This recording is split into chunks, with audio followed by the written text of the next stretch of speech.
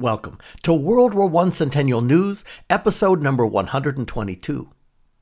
The show is about then, what was happening 100 years ago in the aftermath of World War I.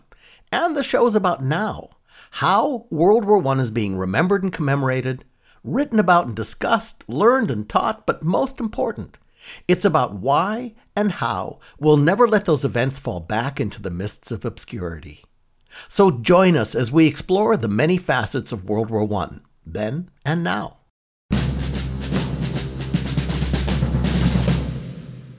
This week, we're going to bring you a Navy-led adventure as dramatic and arguably as significant as the flight of Apollo 11 100 years ago this month. Mike Schuster updates us further on the Paris Peace Conference treaty reactions being wrestled by Germany and even among and between the Allies. Dr. Edward Lengel continues his top 10 selection of published personal accounts from World War I.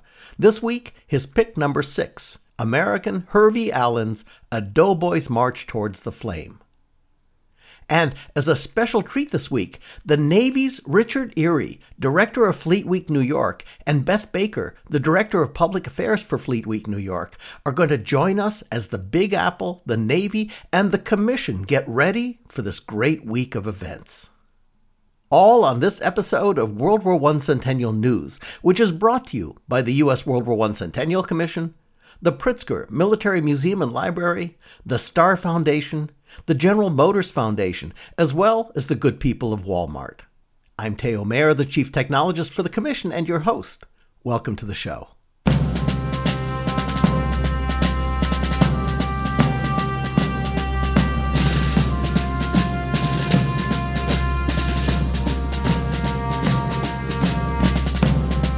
We have a big Navy and World War I theme going this month. And in our editorial planning meetings, a 100 years ago story jumped out that is so compelling and exciting that we thought we'd dedicate the whole segment to it.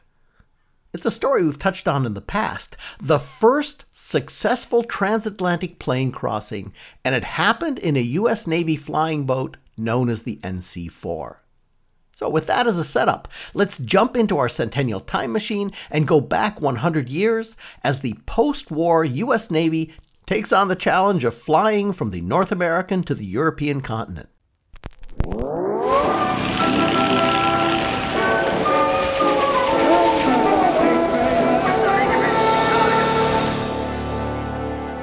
We've gone back 100 years to early May 1919. The newspapers all over the nation, small towns and large cities alike, are all tuned into a play-by-play, day-by-day drama happening along the northeastern seaboard, a mid-Atlantic island chain, and over to Lisbon in Portugal. The papers are telling the story of 3 Navy planes that are bound and determined to be the first airplanes to fly across the Atlantic. Now, unlike the pilots who are competing for the grand prize for the first non-stop transatlantic flight, the Navy's trying to demonstrate that their World War I developed technology can bridge the Pacific Ocean's chasm. The plane's designed by Glenn Curtiss and his team and manufactured by the Curtiss Airplane and Motor Company and is meant to serve as a U.S. Navy submarine hunter. Now, a crucial strategic capability for the plane's deployment in World War I is that it needs to be able to fly itself across the Atlantic to the European theater. You see, as America deploys an unprecedented number of troops to Europe, there's simply no cargo space available on ships to transport large planes. To be viable in the conflict, those planes need to be able to get where they need to go on their own. For transatlantic capability, the NC-4 sported 4 of the American-engineered and designed 12-cylinder Liberty engines. Well, as it happens, the war ends before the plane can be put into service. But their design and capability is considered by the Navy and by Curtiss to be groundbreaking. Well, maybe groundbreaking's the wrong phrase because, after all, it is a flying boat. Now, the Navy wants to shed some light on what's been accomplished. And so it decides to show off its new technology and capability by making the Navy Curtiss flying boat the first plane ever to fly across the Atlantic. It's meant to be a huge public relations coup for the U.S. Navy, Curtiss, and the fledgling American aerospace industry. To do this, 3 planes are designated to make the voyage: the NC-1, the NC-3, and the NC-4. Now, NC stands for Navy Curtiss, but everyone knew them as Nancy's. Okay, so the Navy's gone all in on commitment and planning, and the multi-leg journey and adventure starts at the Naval Air Station at Rockaway Beach, New York on May 8, 1919. We're going to follow the events day by day, and it's a truly epic story. Tuesday, May 6, 1919. This is the day before the scheduled departure, and there's a great deal of drama at Rockaway Beach.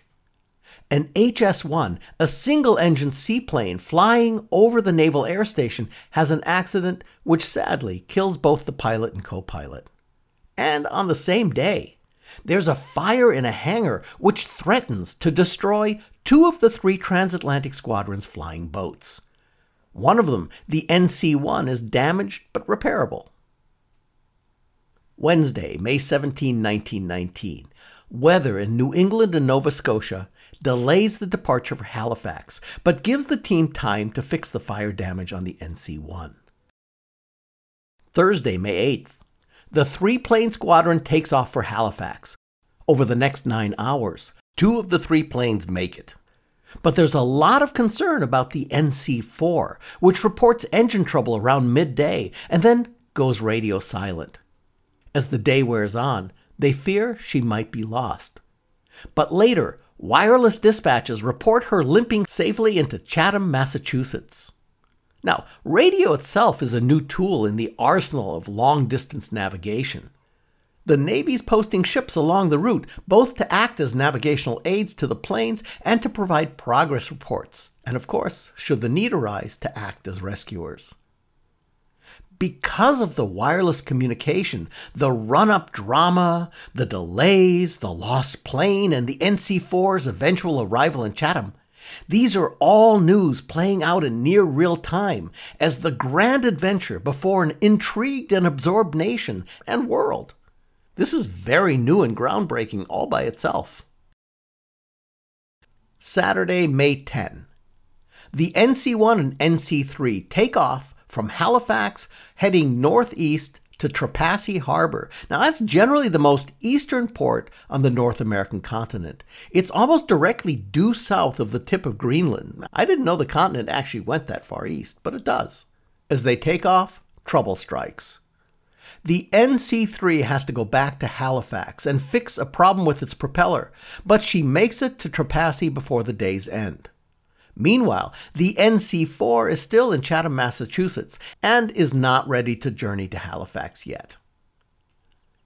In other news from St. John, Newfoundland, the Navy announces that they have a dirigible, a lighter-than-air ship, the C-5, which is also going to try the ocean crossing after a test flight heading to Trepassey.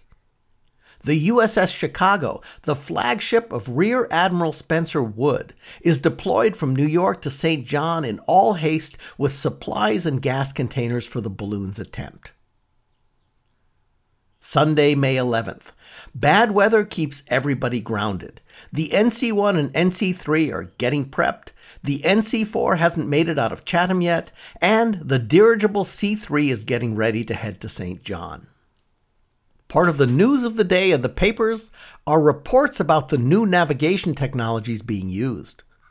They include an aerial sextant, a new instrument with a bubble in a curved tube that shows if the wings are flat to the horizon. If not, the plane is turning. Now that piece of tech is something that was still in a trainer I learned to fly in the late 60s. With many of our listeners growing up in the age of GPS, in a world where you casually accept that you always know where you are, it's hard to imagine having nothing but the sun, the stars, a compass, and a clock to tell you where you are and where you want to go. Next day, Monday, May 12. Good weather is forecast, and the NC-1 and NC-3 say they may not wait for the NC-4 if an opening arises. Tuesday, May 13. The NC-1 and NC-3 are ready and announce that they're not going to be racing across the Atlantic, but flying together. The NC-4 isn't there yet. The C-5 dirigible is ready to head north. In another unrelated airplane achievement story that sneaks into the headlines today, a Professor David Todd, the head of the Amherst Astronomical Observatory, announces plans to take a plane up to 15,000 feet, now that's 2.8 miles up, to take what they expect to be unprecedented photographs of an upcoming solar eclipse. Wednesday, May 14. The dirigible C-5, now being called a blimp in the headlines, is heading to St. John. The NC-4 makes it to Halifax, and the rest of the squadron, the NC-3 and NC-1, have decided to wait for the NC-4 in Trepassey. Thursday, May 15. The C-5 blimp is moored in St. John and breaks away in a sudden gale and gets blown to sea. During the dramatic event, sailors are swept off their feet and a rope catches a local boy. One person is sadly killed in the incident, and a short time later, the Navy C-5 dirigible goes down. A British ship finds her in the water and rescues the crew. On the same day, the NC-4 makes it to Trepassey, and the entire squadron is now assembled and ready to make a run for the Azores, which, if you don't know where that is an island chain in the middle of the Atlantic, sort of due west of Portugal and Spain. Friday the 17th. There's a big headline in the New York Times that shouts the news.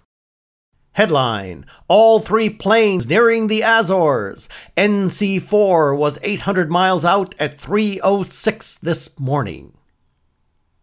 The Navy has staged 21 destroyers along the route from Trepassey to the Azores, providing the intrepid Navy pilots with navigation help and constant communications, and news updates for us as they fly the stunning 1,350-mile leg of the journey. It's a brand new world today. Saturday, May 18. The results are in. The NC-4 makes the run to the Azores in 15 hours of solid flying, and she's ready to head for Lisbon in Portugal. The NC-1 has troubles, and she lands in the sea, where she's found by a steamship who throws her a line and tries to tow her in. But the line parts, and the plane goes down to Davy Jones' locker. Fortunately, the crew of 6 is rescued. Unfortunately, the NC-3 is missing somewhere in the fog and is being looked for by the Navy destroyers. Sunday, May 19. The NC-3 is still missing. There's grave concern for her safety. Destroyers are combing the seas. The crew of the NC-1, which sank yesterday, is brought to port in the Azores. Meanwhile, the NC-4 is readying for the last leg to Lisbon, Portugal, the easternmost edge of the European continent. And now we get a plot twist. In a competitive attempt to steal the thunder, so to speak, a British Hawker Sopwith biplane with pilots Hawker and Grieve takes off from St. John, hoping to make the first non-stop transatlantic crossing and beat the Americans to win the first crossing overall. Monday, May 20th. The British biplane with Hawker and Grieve disappears on their flight, and the British Admiralty fears that they're lost. But good news for the U.S. Navy. 52 hours after disappearing, the lost NC-3 arrives in the Azores. It's a great story. Apparently, during a water landing to get their bearings a few days earlier, she was slightly damaged so that she couldn't take to the skies again. But being essentially a boat, the NC-3 fired up her engines and motored her way on the ocean surface to the Azores, much to the joyous and happy relief of the U.S. Navy and her Navy comrades. Then things slowed down a bit. The weather intervenes, and the NC-4 is stuck in the Azores by bad weather, delaying her attempt to reach Lisbon. On Monday, May 26th, good news. Hawker and Grieve, the British biplane pilots, have been rescued mid-ocean by an American steamer who found them. But having no wireless radio, the news of their rescue didn't get out until today. Hawker tells of his flight and rescue. They were aloft for 13 hours and in the ocean for 2.5 before they were found. Meanwhile, the NC-4, that plane that had all the trouble at the start and a heck of a time catching up with her squadron in Trepassey, is now getting ready to fly the key final leg to Lisbon. Tuesday, May 27th, 1919. The NC-4, the Navy Curtiss flying boat designed by Glenn Curtiss and his team, manufactured by the Curtiss Airplane and Motor Company for the U.S. Navy, sporting 4 U.S.-designed Liberty engines, and piloted by Lieutenant Commander A.C. Reed, are the first men in history to fly across the Atlantic in an airplane. It's a huge win for American capability.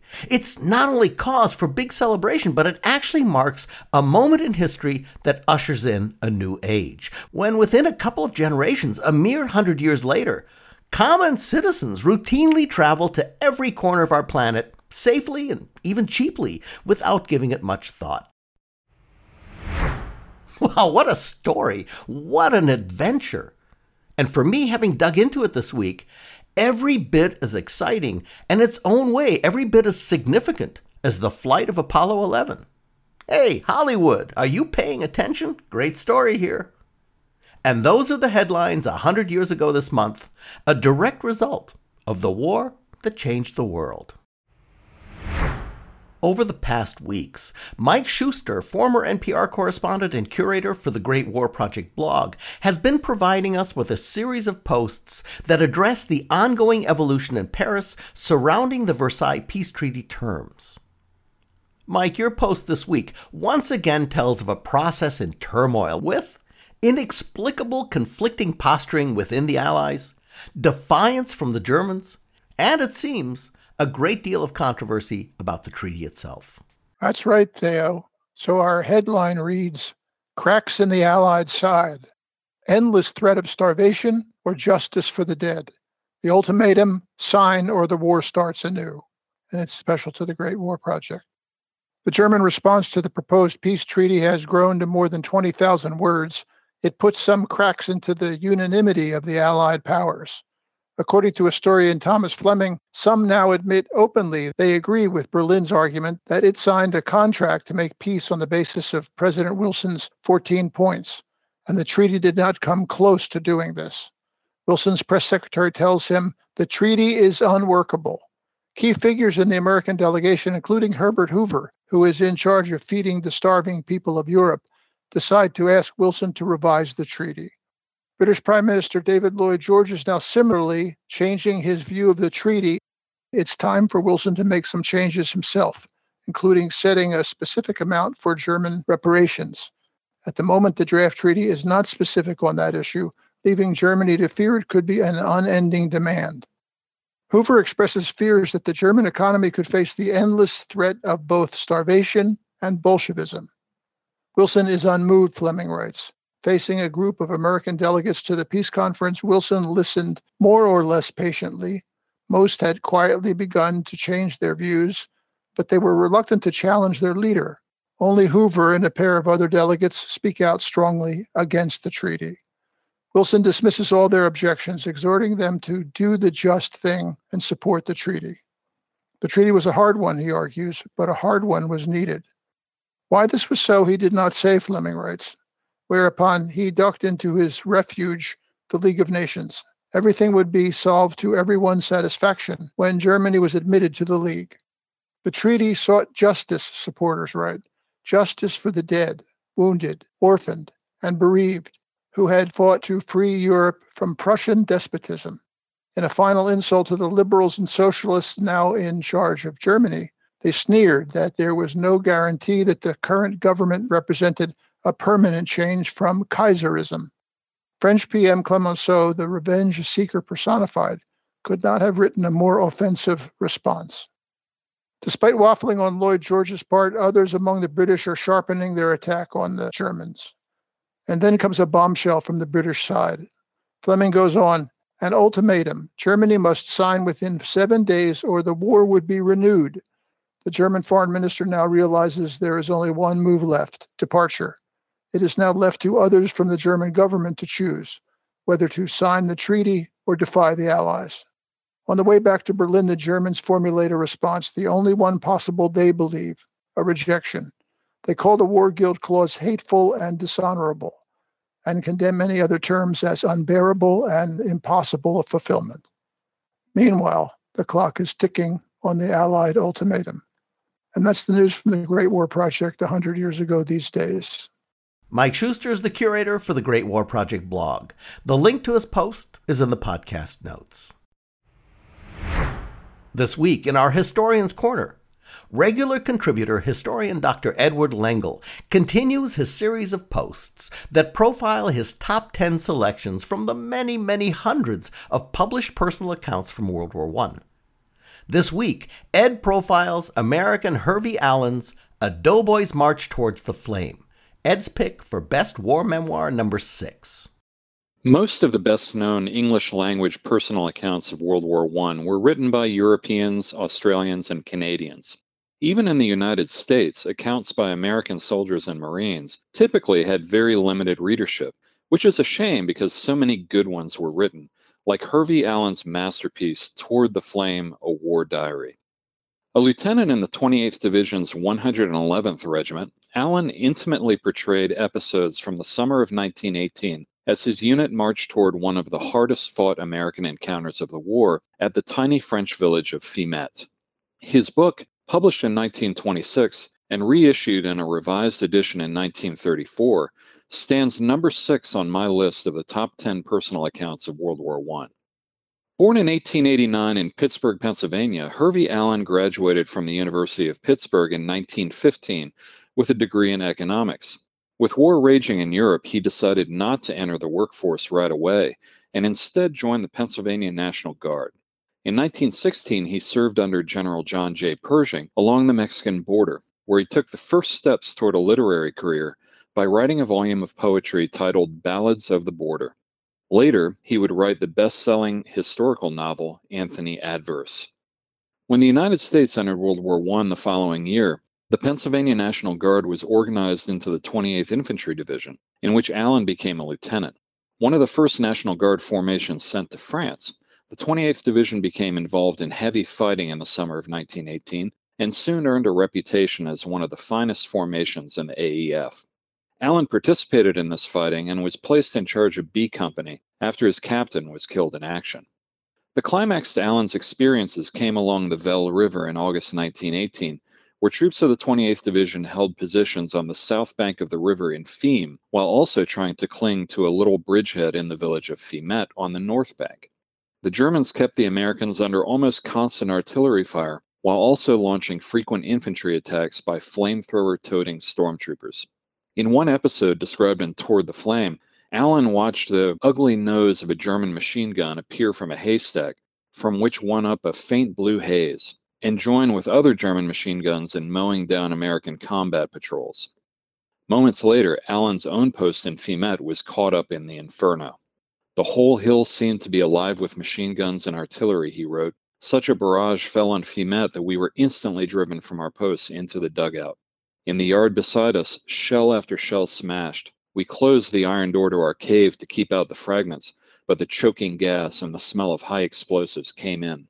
Above all, the roar suddenly sounded, seemingly right above our heads, the sharp bark of our own single machine gun. Brave lads, they were still sticking to it in the garret. We knew they had only one box of ammunition left. Houses along the street were blown up and disappeared inwardly in a cloud of dust and a sliding noise. I hopped out once to see Major Donnelly at the big cave. "Hang on," he said. After what seemed an eternity, someone came and said our men were coming back. Then our own barrage fell. It was the greatest we had thrown around there. The hillside was tossed about for an hour, and the German shells had ceased. As always, when it lifted, there followed the silence of the dead. We were all breathing in relief when what was left of the other companies returned. It was a miserable remnant. The loss had been terrific. Some of the companies were down to a few men. The battle continued to a crescendo that lasted for several days and ended with a climactic last-ditch attack on a handful of American survivors that Allen brilliantly described in Toward the Flame. Wounded in action and returning home to the United States, embittered at what he called the losses of the many for the sake of the few, Allen became a lecturer at Columbia and Vassar and continued his writing career. He died in 1949 and is buried at Arlington National Cemetery.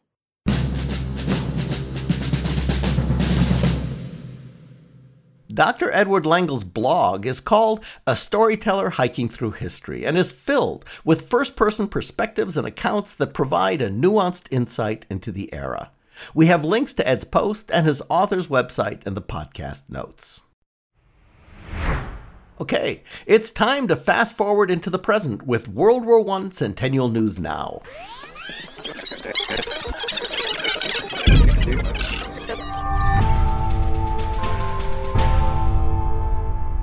During this part of the podcast, we explore how World War I is being remembered and commemorated today. Here is where we spotlight the surprisingly numerous and significant commemoration activities surrounding World War I and World War I themes. In Commission News, we have something very exciting. For our regular listeners, you may remember last July in episode number 80 when we brought on a guest named Deborah Dudek, who wrote a wonderful and wonderfully useful 100-plus page book called The World War I Genealogy Research Guide, Tracing American Military and Non-Combatant Ancestors. Well, Deborah is a wonderful supporter of the Commission and the World War I commemoration, and we were able to make an arrangement for collaborating on an updated new edition of this excellent resource, which we're offering to the world for free as a digital download. That's right, you can get your own free copy of the World War I Genealogy Research Guide by going to ww1cc.org/guide, all lowercase. We're very proud of this team effort to help America and Americans find their World War I heritage, and we're really excited to be able to offer it to you for free. There are limited quantities available, so I want to encourage you to get your copy right now at www.1cc.org/guide, all lowercase. And please, let us know how you like it. Now for another special treat. We've been featuring stories about the Navy and its role in World War I for weeks now. And clearly, we've seen how the World War I story is intimately connected to both the Navy and to New York. So, Navy and New York, well, that adds up to Fleet Week. Since 1984, U.S. Navy, Marine Corps, and Coast Guard ships have landed in New York for Fleet Week, with events and celebrations in May that run through Memorial Day. It's become a traditional New York celebration of our maritime services and their special relationship with the city. To tell us more about Fleet Week New York, its history, and what's happening in May of 2019, including World War I themed activities, joining us are the Navy's Richard Erie, Director of Fleet Week New York, who's also better known by his fighter pilot handle as Corky, and Beth Baker, the Director of Public Affairs for the Navy Region Mid-Atlantic and Fleet Week New York.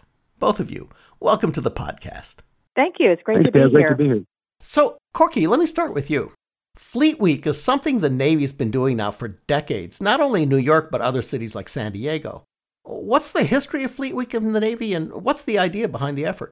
Well, Teo, that's correct. The Navy's been doing events like Fleet Week around the country for decades, and right now the principal Fleet Weeks are up in Portland, Oregon with the Rose Festival, Seattle Seafair, Los Angeles has a Fleet Week now, as does San Diego, and then on the East Coast, of course, we've got Port Everglades, Florida. Every other year, I believe, we're doing New Orleans, and of course, there's a Super Bowl of Fleet Weeks up in New York. And it's an important effort because the Navy, as they say, is America's away team. So when we're doing our job, we're not really being seen by the public too much because we're all overseas doing that hard work. So it's important for the Navy and the sea services to get into the cities to highlight the capabilities of the ships and hardware and everything, but more importantly, to showcase the sailors, Marines, and Coast Guardsmen. Whenever we do a big event like a Fleet Week New York, that is always the biggest and most important thing we do. And in fact, that's the biggest crowd response is from just that average sailor, Marine, or Coast Guardsman walking around interacting with the public. So that's an important part of the Navy's outreach mission. So, Beth, you've been the public affairs officer for Fleet Week New York for a long time. When was your first Fleet Week?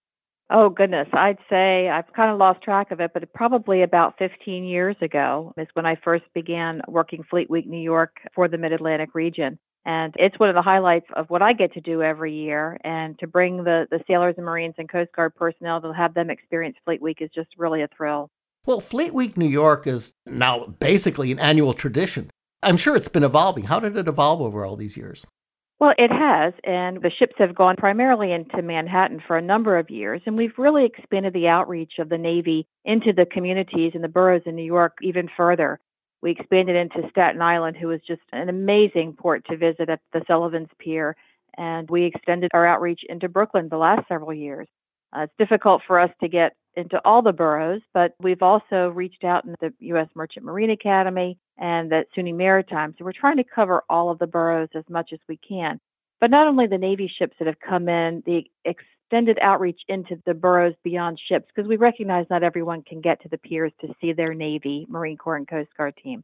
So we take that team, those sea service, out into the community where we do aviation events in parks throughout the week and the weekend. We have community relations activities and engagement in Rockefeller Plaza, in Times Square. We're really all over the boroughs. So you'll see sailors and Marines doing a whole lot of different things. And we've extended and expanded our community outreach with organizations such as Habitat for Humanity and Meals on Wheels.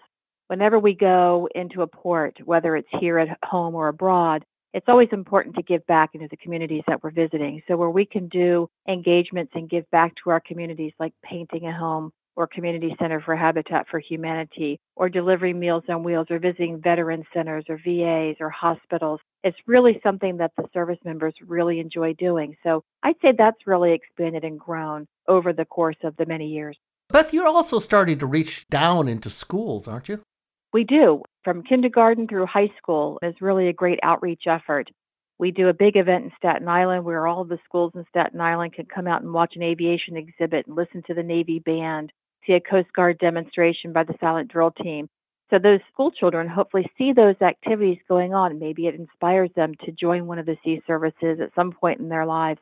And also we teach STEM activities. We've got robotics and activities where we can get into classrooms and do some things in schools to showcase that science and math and technologies for students, that there are great careers in the Navy or Marine Corps or Coast Guard. If you're not necessarily a sailor per se, it's more than just being on the high seas or defending freedom. There's a whole lot of activities that reach all kind of different spectrums across the board. Now, Corky, you're an ex-fighter pilot, aren't you? That's a true statement. Yes, that was my misspent youth. Well, in the process of putting this together, you're also dealing with a lot of hardcore logistics. It's a pretty complicated endeavor. Can you give our listeners some idea of what all's involved in all the agencies that you have to deal with in New York? Absolutely. Upwards of 12 ships pulling into the 5 boroughs of New York can get massively complex. Just from the ship support side of it, obviously there's what's called husbanding services, where the ships need to have all the services pier side provided and the fendering and the bows and ramps to get people aboard. But also you're dealing with, on the shore side, pretty much every agency in New York, whether it's the Office of the Mayor or Office of Emergency Management, NYPD, FDNY, several of the corporations that run the waterfronts, and you're also trying to pull together all the support logistics. We have a staff of about 520 or so active duty and civilian folks, or what are termed staff, working up in New York to execute the event. And each of those sites, of the 5 sites that Beth talked about, has a command center in it, if you will, that's connected by computers and communication to a main command center in Manhattan. So just putting those together is logistically a monster. And then, of course, you've got all the hotel support and vehicle support and everything like that. So it's really kind of a year-long planning effort. You're kind of looking at those long-range logistics for quite a while, trying to make it all come together, because up until about 3 weeks out, all of the things we're talking about are kind of theoretical. Then everything starts to turn real. Everything starts to show up and arrive. Deliveries are made. And then it transitions very quickly into a build phase, trying to put it all together just before the ships arrive. And it's a lot of people doing a lot of work for a lot of months just to get the plan in place. And then everyone's got to go up to New York and start building the frame of the house before the ships show up. And you have to kind of keep your brain on a swivel, as we say, because you're always faced with all kinds of challenges and differences and pop-up challenges and problems. But for the most part, what makes the job easy, frankly, is the city of New York and all the agencies and the citizens are so very cooperative. I mean, they go above and beyond the call for us in any number of ways you care to mention. from NYPD basically flooding our piers with police officers to help us provide security, to FDNY doing all the EMS coverage on the piers and things like that. To a man and woman, they want to support as much as they possibly can, and they will go well above and beyond the call of duty for their Navy and their Marine Corps and their Coast Guard. Well, New York does love Fleet Week. It really does. They really do. And Beth, this year, there's a World War I component that's part of the theme. How's that manifesting? We're really excited about that. So we're able to theme the Fleet Week this year with the commemoration of World War I. And New York has a rich history with World War I that we're going to tell that story to the general public and the masses throughout a whole lot of different activities. We've got World War I reenactors that are going to actually be on the piers, on the ships, talking to the public, and that's tens of thousands of people, hopefully. We have good weather.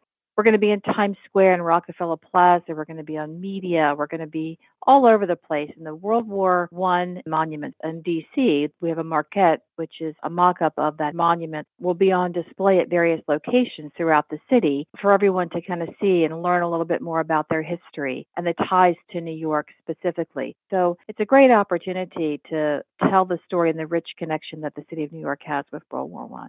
I have two short last questions for both and for each of you.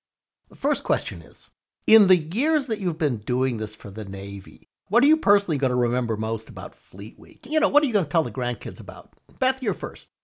So for me, I would have to say the wonderful hospitality that the city of New York extends to our sailors, Marines, and Coast Guard personnel, and really all of our armed services. I've grown up in a Navy town here in Norfolk my entire life.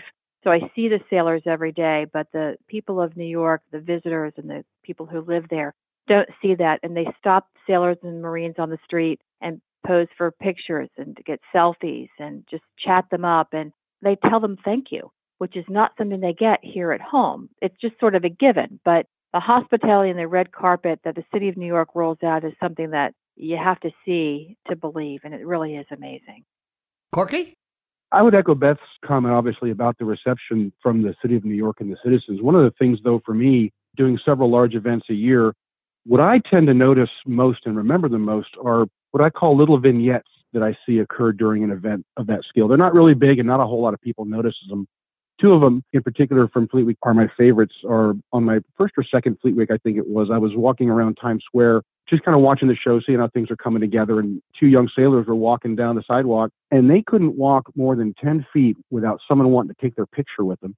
And so I was kind of standing close to them as they were doing like their 10th or 15th selfie with a bunch of citizens or members of the public. And the one guy says to the other guy, "Man, we're rock stars." And I said, "You guys are rock stars."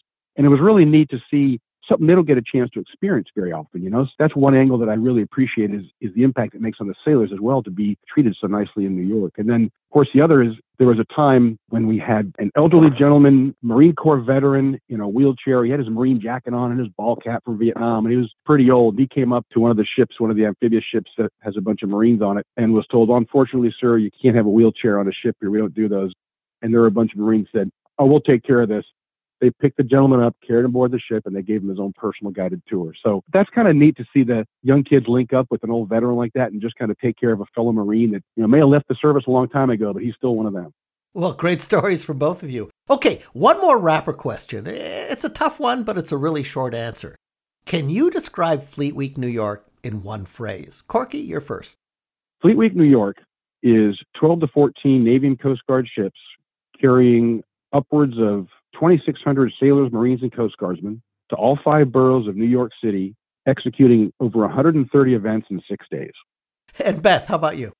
So for me, I'd say Fleet Week New York is the opportunity for us to tell the Navy, Marine Corps, Coast Guard story to the people of New York, to highlight what their Navy, Marine Corps, and their Coast Guard do for them day in and day out to protect our sea lanes, protect commerce, and to just be the away team on a regular basis, and just the importance of those sea services to the American people.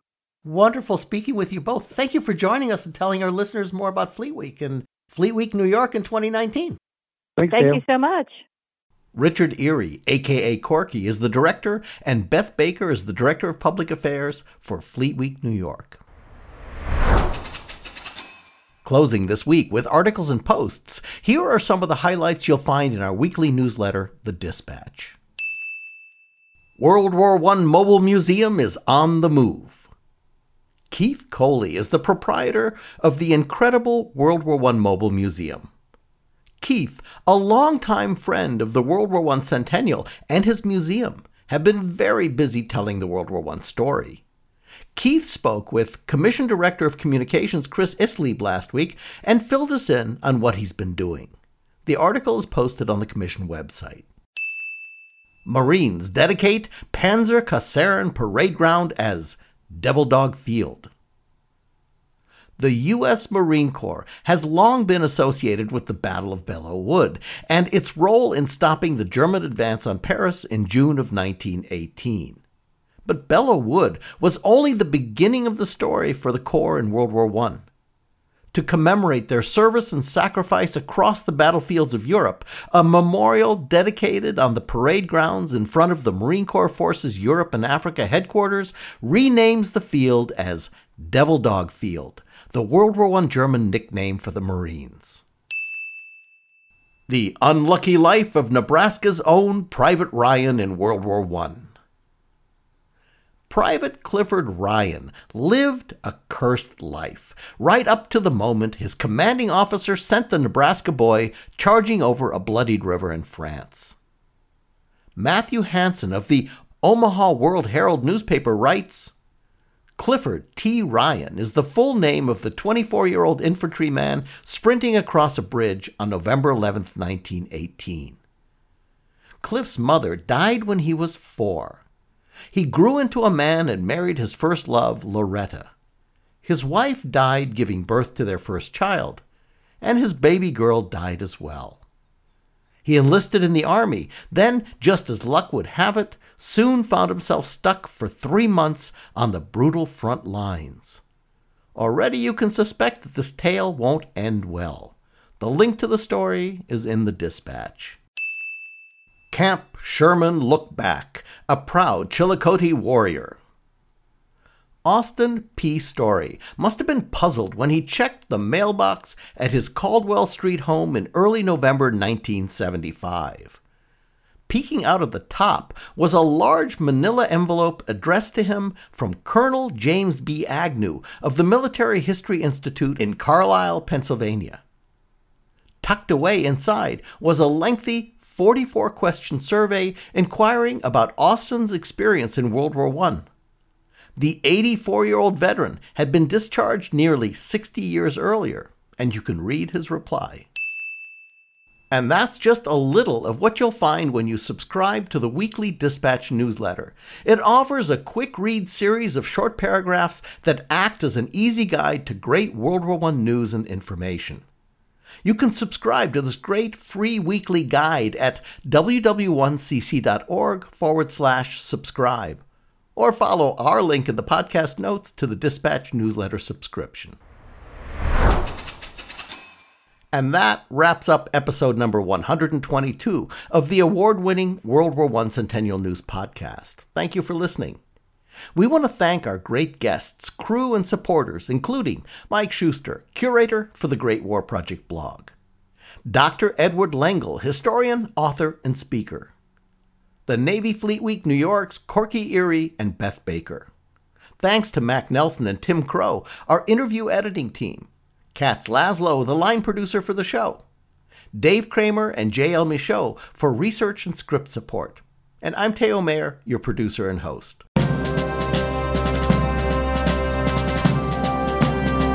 The U.S. World War I Centennial Commission was created by Congress to honor, commemorate, and educate about World War I. Our programs are to inspire a national conversation and awareness about World War I, including this podcast. We're bringing the lessons of 100 years ago to today's educators, their classrooms, and to the public. We're helping to restore World War I memorials in communities of all sizes across our country. And of course, we're building America's National World War I Memorial in Washington, D.C. We want to thank the Commission's founding sponsor, the Pritzker Military Museum and Library, as well as our other sponsors, the Star Foundation, the General Motors Foundation, as well as the good people of Walmart. The podcast and a full transcript of the show can be found on our website at ww1cc.org/CN. You'll find World War I Centennial News in all the places you get your podcasts, and even using your smart speaker by saying, play WW1 Centennial News Podcast.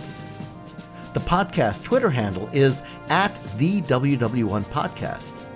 The Commission's Twitter and Instagram handles are both @WW1CC, and we're on Facebook @WW1 Centennial. Thank you for joining us. And don't forget, keep the story alive for America by helping to build the memorial. Just text the letters WWI or WW1 to the phone number 91999 and make a contribution. Oh joy, oh boy, where do we go from here? One fine night at the tight, had an awful time. Took a bunch of ladies to a swell cafe to dine. When the waiter came around, the ladies ordered wine. Patty scratched his head a bit and hollered, not for mine. Where do we go from here, boys? Where do we go from here? After that I'll take my hat and quickly disappear. My mouth keeps saying champagne, but my pocketbook says beer. Oh joy, oh boy, where do we go from here? Thank you for listening to this week's show. So long.